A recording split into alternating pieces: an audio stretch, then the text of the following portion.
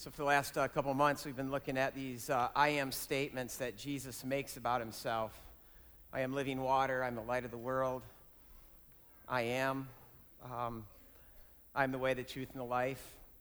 Today, I think we're going to look at the point of all those I am statements and what might be the greatest I am statement in John chapter 11. So let's turn our Bibles there right now.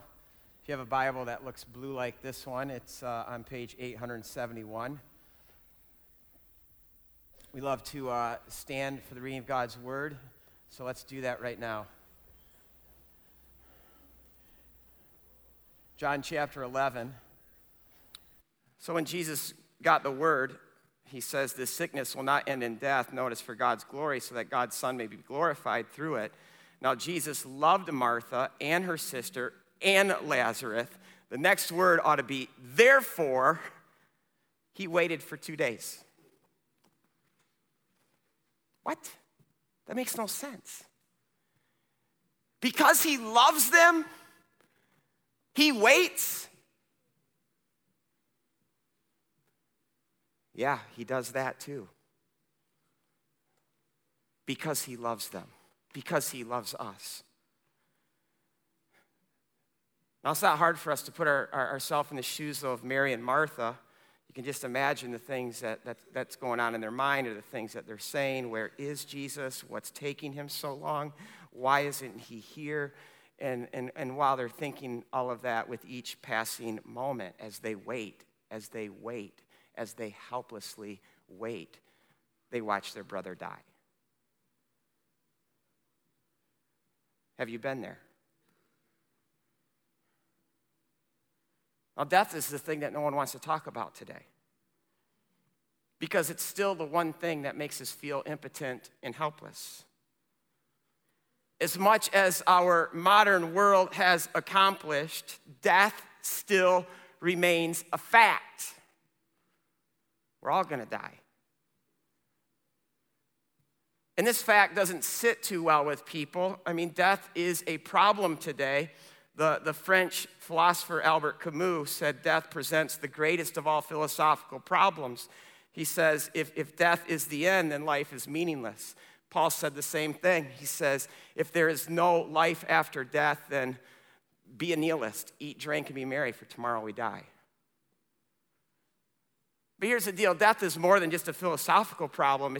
It's an existential challenge, because nothing stings more than death. Nothing hurts us more than death. It elicits life's deepest fears and causes life's deepest wounds. In my opinion, I feel like children give the best expression to all of this. I've documented some of the things that my kids have said over the years about death. Kate, when she was 4 years old, Libby was reading to her Charlotte's Web, and she's so engrossed in the story, and then it gets to that point where Charlotte then dies, and Wilbur the pig is just crying his eyes out, and that little mind of hers now is starting to think and apply it to her world, and she says to Libby, she says, Mommy, are you going to die someday? Or Gabe, when he was 5, one time he said to me, he said, Dad, why does God let people die? Think about it. Already that 5-year-old mind has the capacity to think about such thoughts as God and death. And he wasn't done. He's like, only old people die, right, Dad? And now I know what he's thinking. But of course, he confirms what I was thinking when he says, you're not going to die for a long time, are you, Dad? It hurts. And see, our modern world, it doesn't know what to do with death. It basically says, don't talk about it, deny it as much as you can, medicate it when necessary. When it happens, dress it up, make it look as beautiful as you can, and whatever you do, find diversions to divert your attention away from it. And therefore, we live in a culture of denial, a culture that no longer even has the capacity to deal with a sore back or a broken iPhone, right?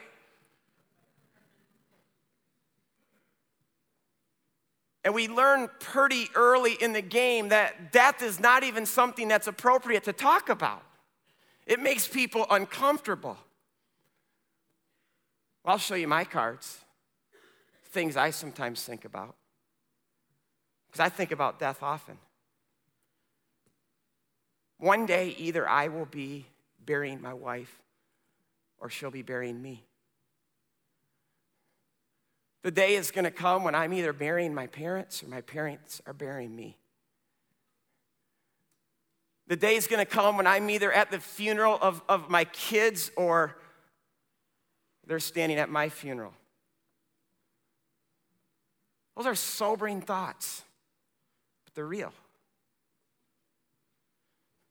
I hear people say that the Bible isn't relevant for today, and I think why? Because it doesn't relate to this shallow, consumer, image-obsessed pop culture. Listen, this is an ancient book that deals with timeless realities in a way that transcends the puny mindedness of our day.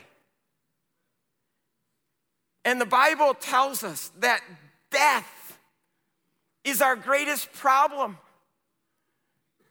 It explains death. It explains why we die, where death came from. It explains how it entered the world and what it's done to us in our world. And most importantly, this book is the story of what God is going to do about death. In fact, in the book of Job, Job asked the question I think we all want to ask. If a man dies, will he rise again? And listen to these incredible words that Jesus already says in verse 4. To his disciples, he says, this sickness will not end in death. What do you mean, Jesus? This is not going to end in death. Are you suggesting something here? So Jesus arrives on the scene. Mary and Martha, the sisters to Lazarus, of course, are in deep, deep pain. Only Mary goes out to see Jesus. Mary stays at home. And here's the deal. They're not only hurting, but they're angry. And Martha, when she hears that Jesus is finally on the scene, she goes out and confronts Jesus, and she speaks her mind. She gets in the ring with Jesus. It's like she puts the boxing gloves on. This is who Martha is. Mary's just a little bit more passive. She avoids, she retreats, she keeps to herself. She only comes to Jesus when Jesus asks her to come in verse 28. But here's the deal. They both, on their own accord, ask Jesus the same question. Verse 21 and 32. Jesus, if only you had been here, our brother would not have died. See, this is a whole nother layer to their pain. Of course, it devastates them that the brother that they love dies, but there's another stinger to this. Why weren't you here, Jesus? Why didn't you do something about this? Why did you allow this to happen? Jesus, you let us down. Now, 2 weeks ago, when I told that story when I was a sixth grade kid playing one-on-one basketball with my friend, and he kept beating me to the point where I looked up at God and just passionately looked at him and said, God, I hate you. You guys are looking at me right now the same way you looked at me 2 weeks ago. Like, this guy's our pastor? Like, what am I doing at this church?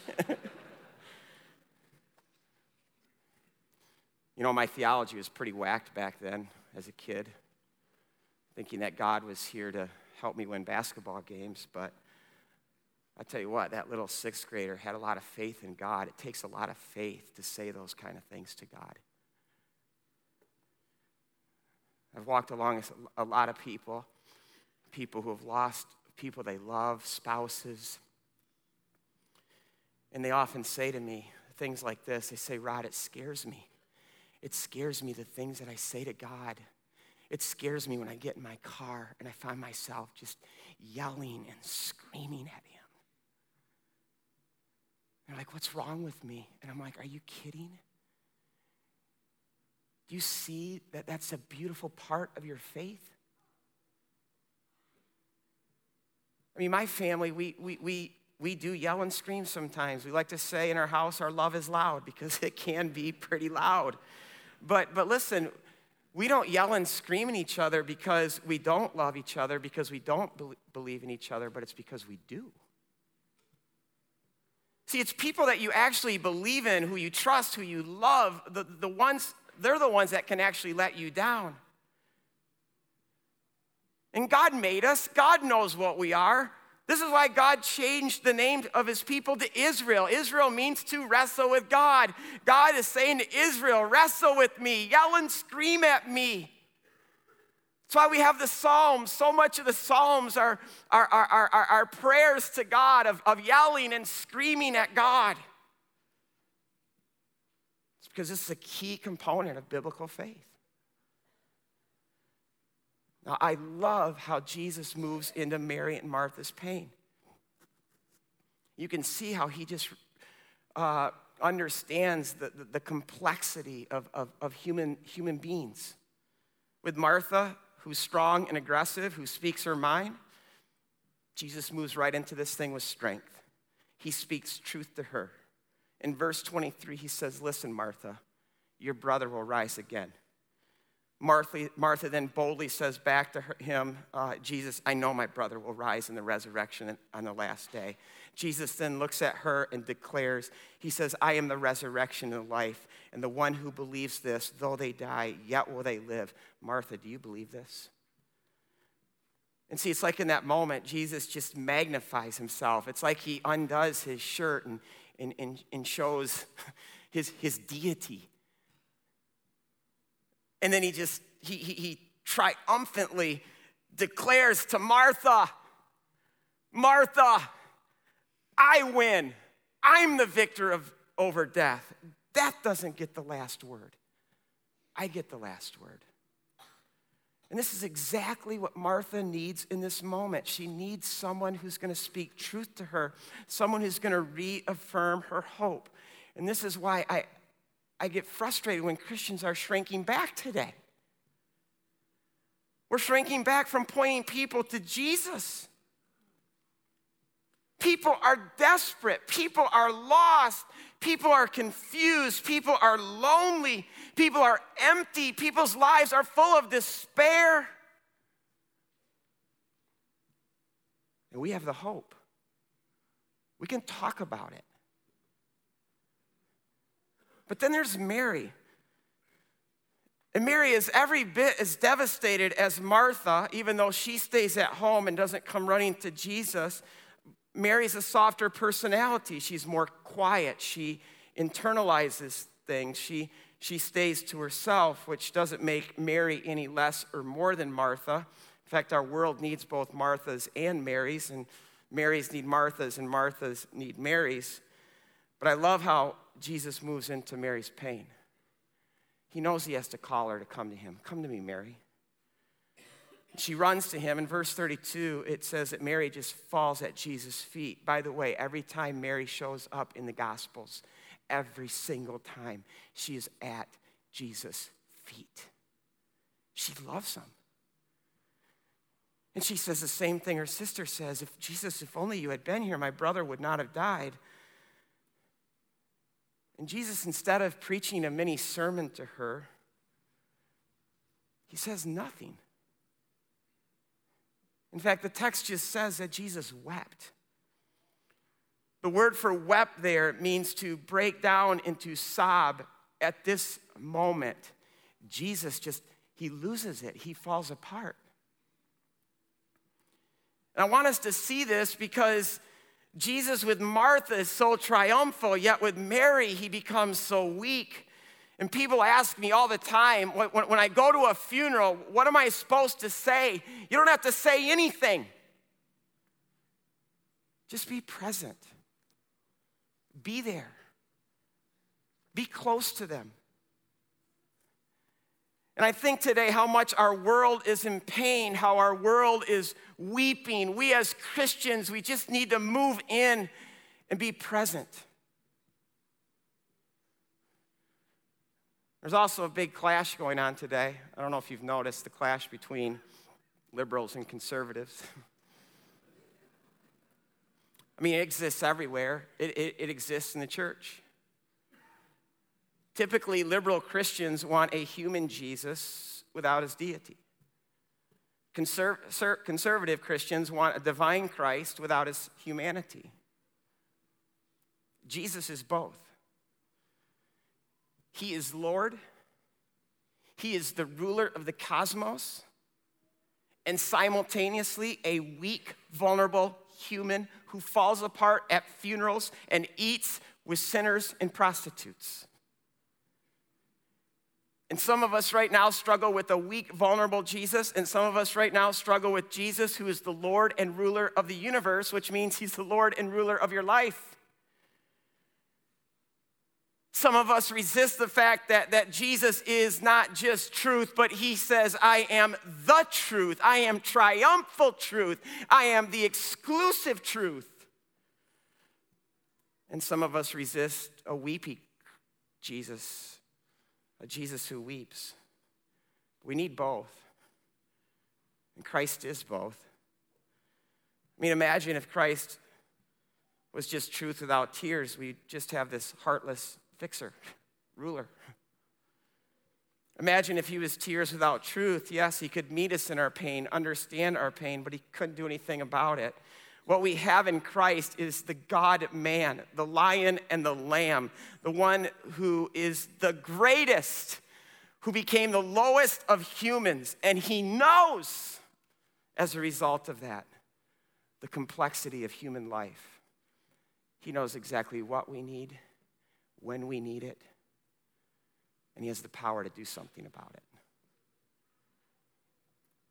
Now, one question that's oftentimes asked of this story, it's a fair question. If Jesus knows in moments he's going to raise Lazarus, Lazarus is literally going to be in his arms, why is he crying? Why is he crying? Have you ever thought about that? I think the answer is in verse 36. They say, see how Jesus loved him. Jesus loved Lazarus. Do you know how much Jesus loves you? I don't think any one of us in this room right now can fully comprehend the full extent of Christ's love for us right now.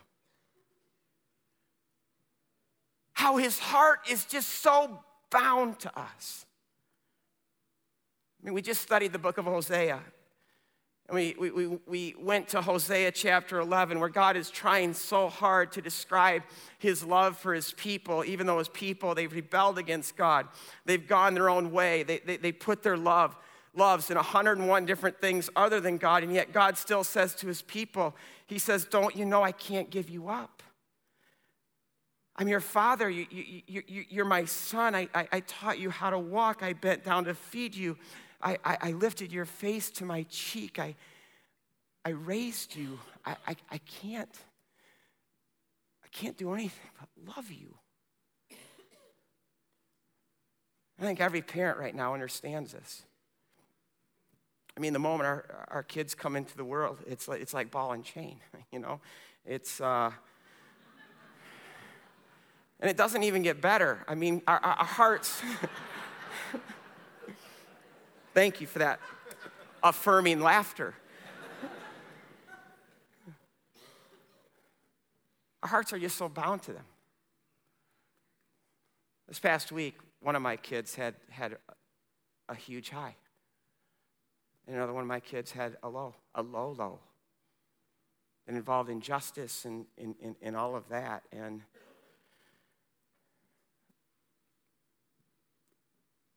when they're high, we're high. When they're low, we're low. We're lower than they even know how low we are. Why is this? Our hearts are so bound to our kids. And this is just a fraction of how much God's heart is bound to us. When we hurt, when we weep. When you think about Psalm 56, it says he stores our tears in a bottle. Not one of our tears is wasted by God. He hurts more in our hurt than we hurt ourselves. Why is Jesus weeping? See how much he loves Lazarus. And I love this. Jesus doesn't just approach Lazarus' tomb with tears, but in verse 33 and 38, 2 times it says he was deeply distressed. And that's the translator trying to be really kind to Jesus' emotions. It literally means that he was outraged. It's what a horse does when it snorts, and it's about ready to go on attack mode. That's what the word deeply distressed means. Jesus right now he's furious like a raging bull. At what? He didn't make a world like this. The Bible teaches us that death ruined God's good world. The Bible teaches right now that death is at work in our world. That death is not just a future event, but death right now is working in us. This goes all the way back to the beginning in Genesis 2, verse 17, when God placed Adam and Eve in this wonderful paradise. He says, don't eat of this tree, because if you eat of it, you will surely die. And the day that they ate that forbidden fruit, let me ask you, did they immediately die that day? Yes, they died that day. They became the walking dead, still living yet dead. They're dead in sin, and all creation became infected very quickly in the game with death. And why did they die? Genesis 3, verse 23 says they were cut off. They were cut off from God. They were separated. They were disconnected. They were dislocated from the source of life. Death now reigns. 2 people die every second. 6,500 people die per hour. 150,000 people die per day. 55 million die per year. Death is at work in our world. Death reigns. But in a world of death, in the face of death, here stands the gigantic figure of Christ. First, hear what he says to Mary and Martha, because Mary and Martha, I think, are doing what we all do with death. Jesus, if only you had been here, it would be different. It wouldn't have happened. See, and that's what death causes us to do. It causes us to obsess about the past and wish that the past were somehow different. But Jesus gets Mary and Martha to stop regretting the past and to look to the future. Your brother will rise again. And then he takes that future hope and he roots it in the present. He says, because I am the resurrection and the life. Though a man die, if he believes in me, he will live. And so while death is at work in our world and in us, do you see how life is at work in the world in Jesus? This is why he became a human being. It was to take on death, to take on all the sin, which is the root of death, and to bring life. And the reason why your grandparents or your mom or your dad or your spouse or your child or your friend, the reason one day they will rise again from the dead is because of who Jesus is right now. He says, I am the resurrection and the life. And look at him. Look at the I am. Look at how he approaches his friend's grave with tears in his eyes like a raging bull towards death. He's ready for war, and he yells out, remove the stone. And then he shouts, Lazarus, come out. Verse 44 might be one of the most exciting passages of Scripture. The dead man came out, his hands and feet wrapped with strips of linen and a cloth around his face. Do you know what it cost Jesus to say these words? Because the next story, which we didn't read, this event leaks back to the religious authorities, and they hold a meeting, and they decide that this Jesus must die because otherwise his movement is going to ruin everything. This is where the high priest says, let us destroy the one to spare the many. And Jesus is no dummy. He knows what's going on in their minds.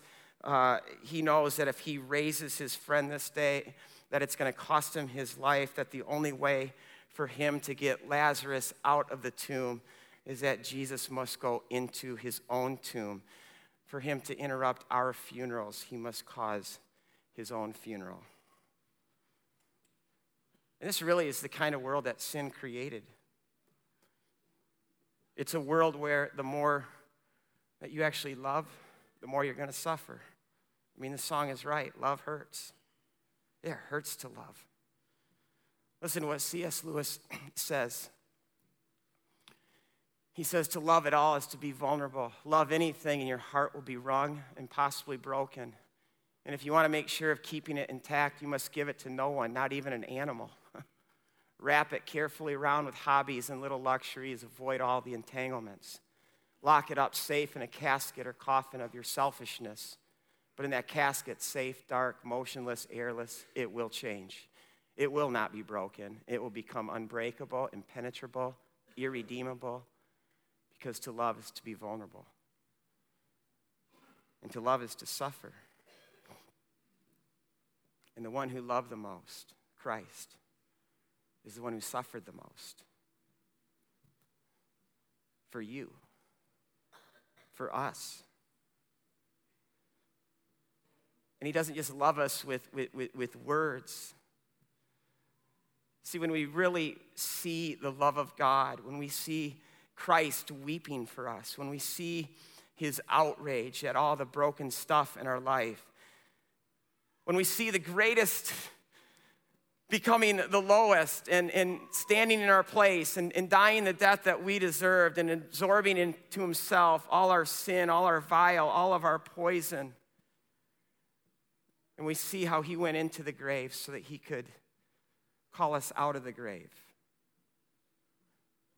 When we see him, when we behold him, when we trust him, when like Mary we fall at his feet and we worship him, that's when we become alive. That's when the broken parts come together. That's when all the decay stops and the healing begins and the resurrection comes forth.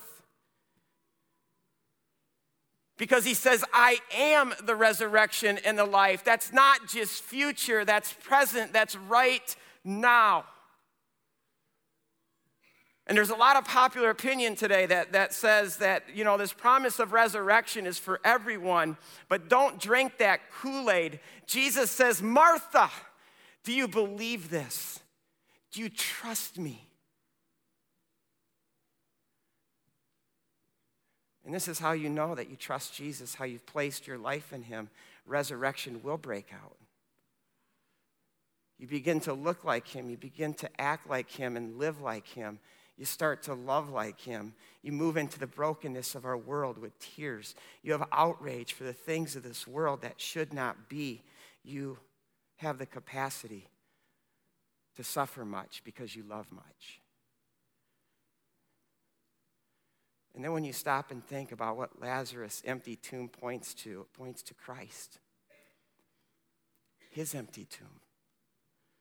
And that his empty tomb points to our empty tomb.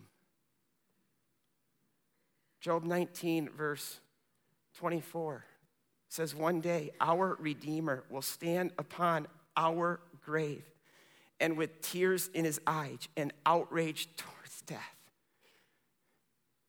he's going to shout out, "Come out!" Told you. It's always a kid. Let's pray.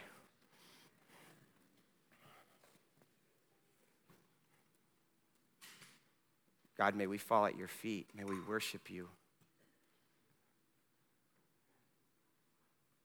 God, may we leave living a selfish life for ourselves.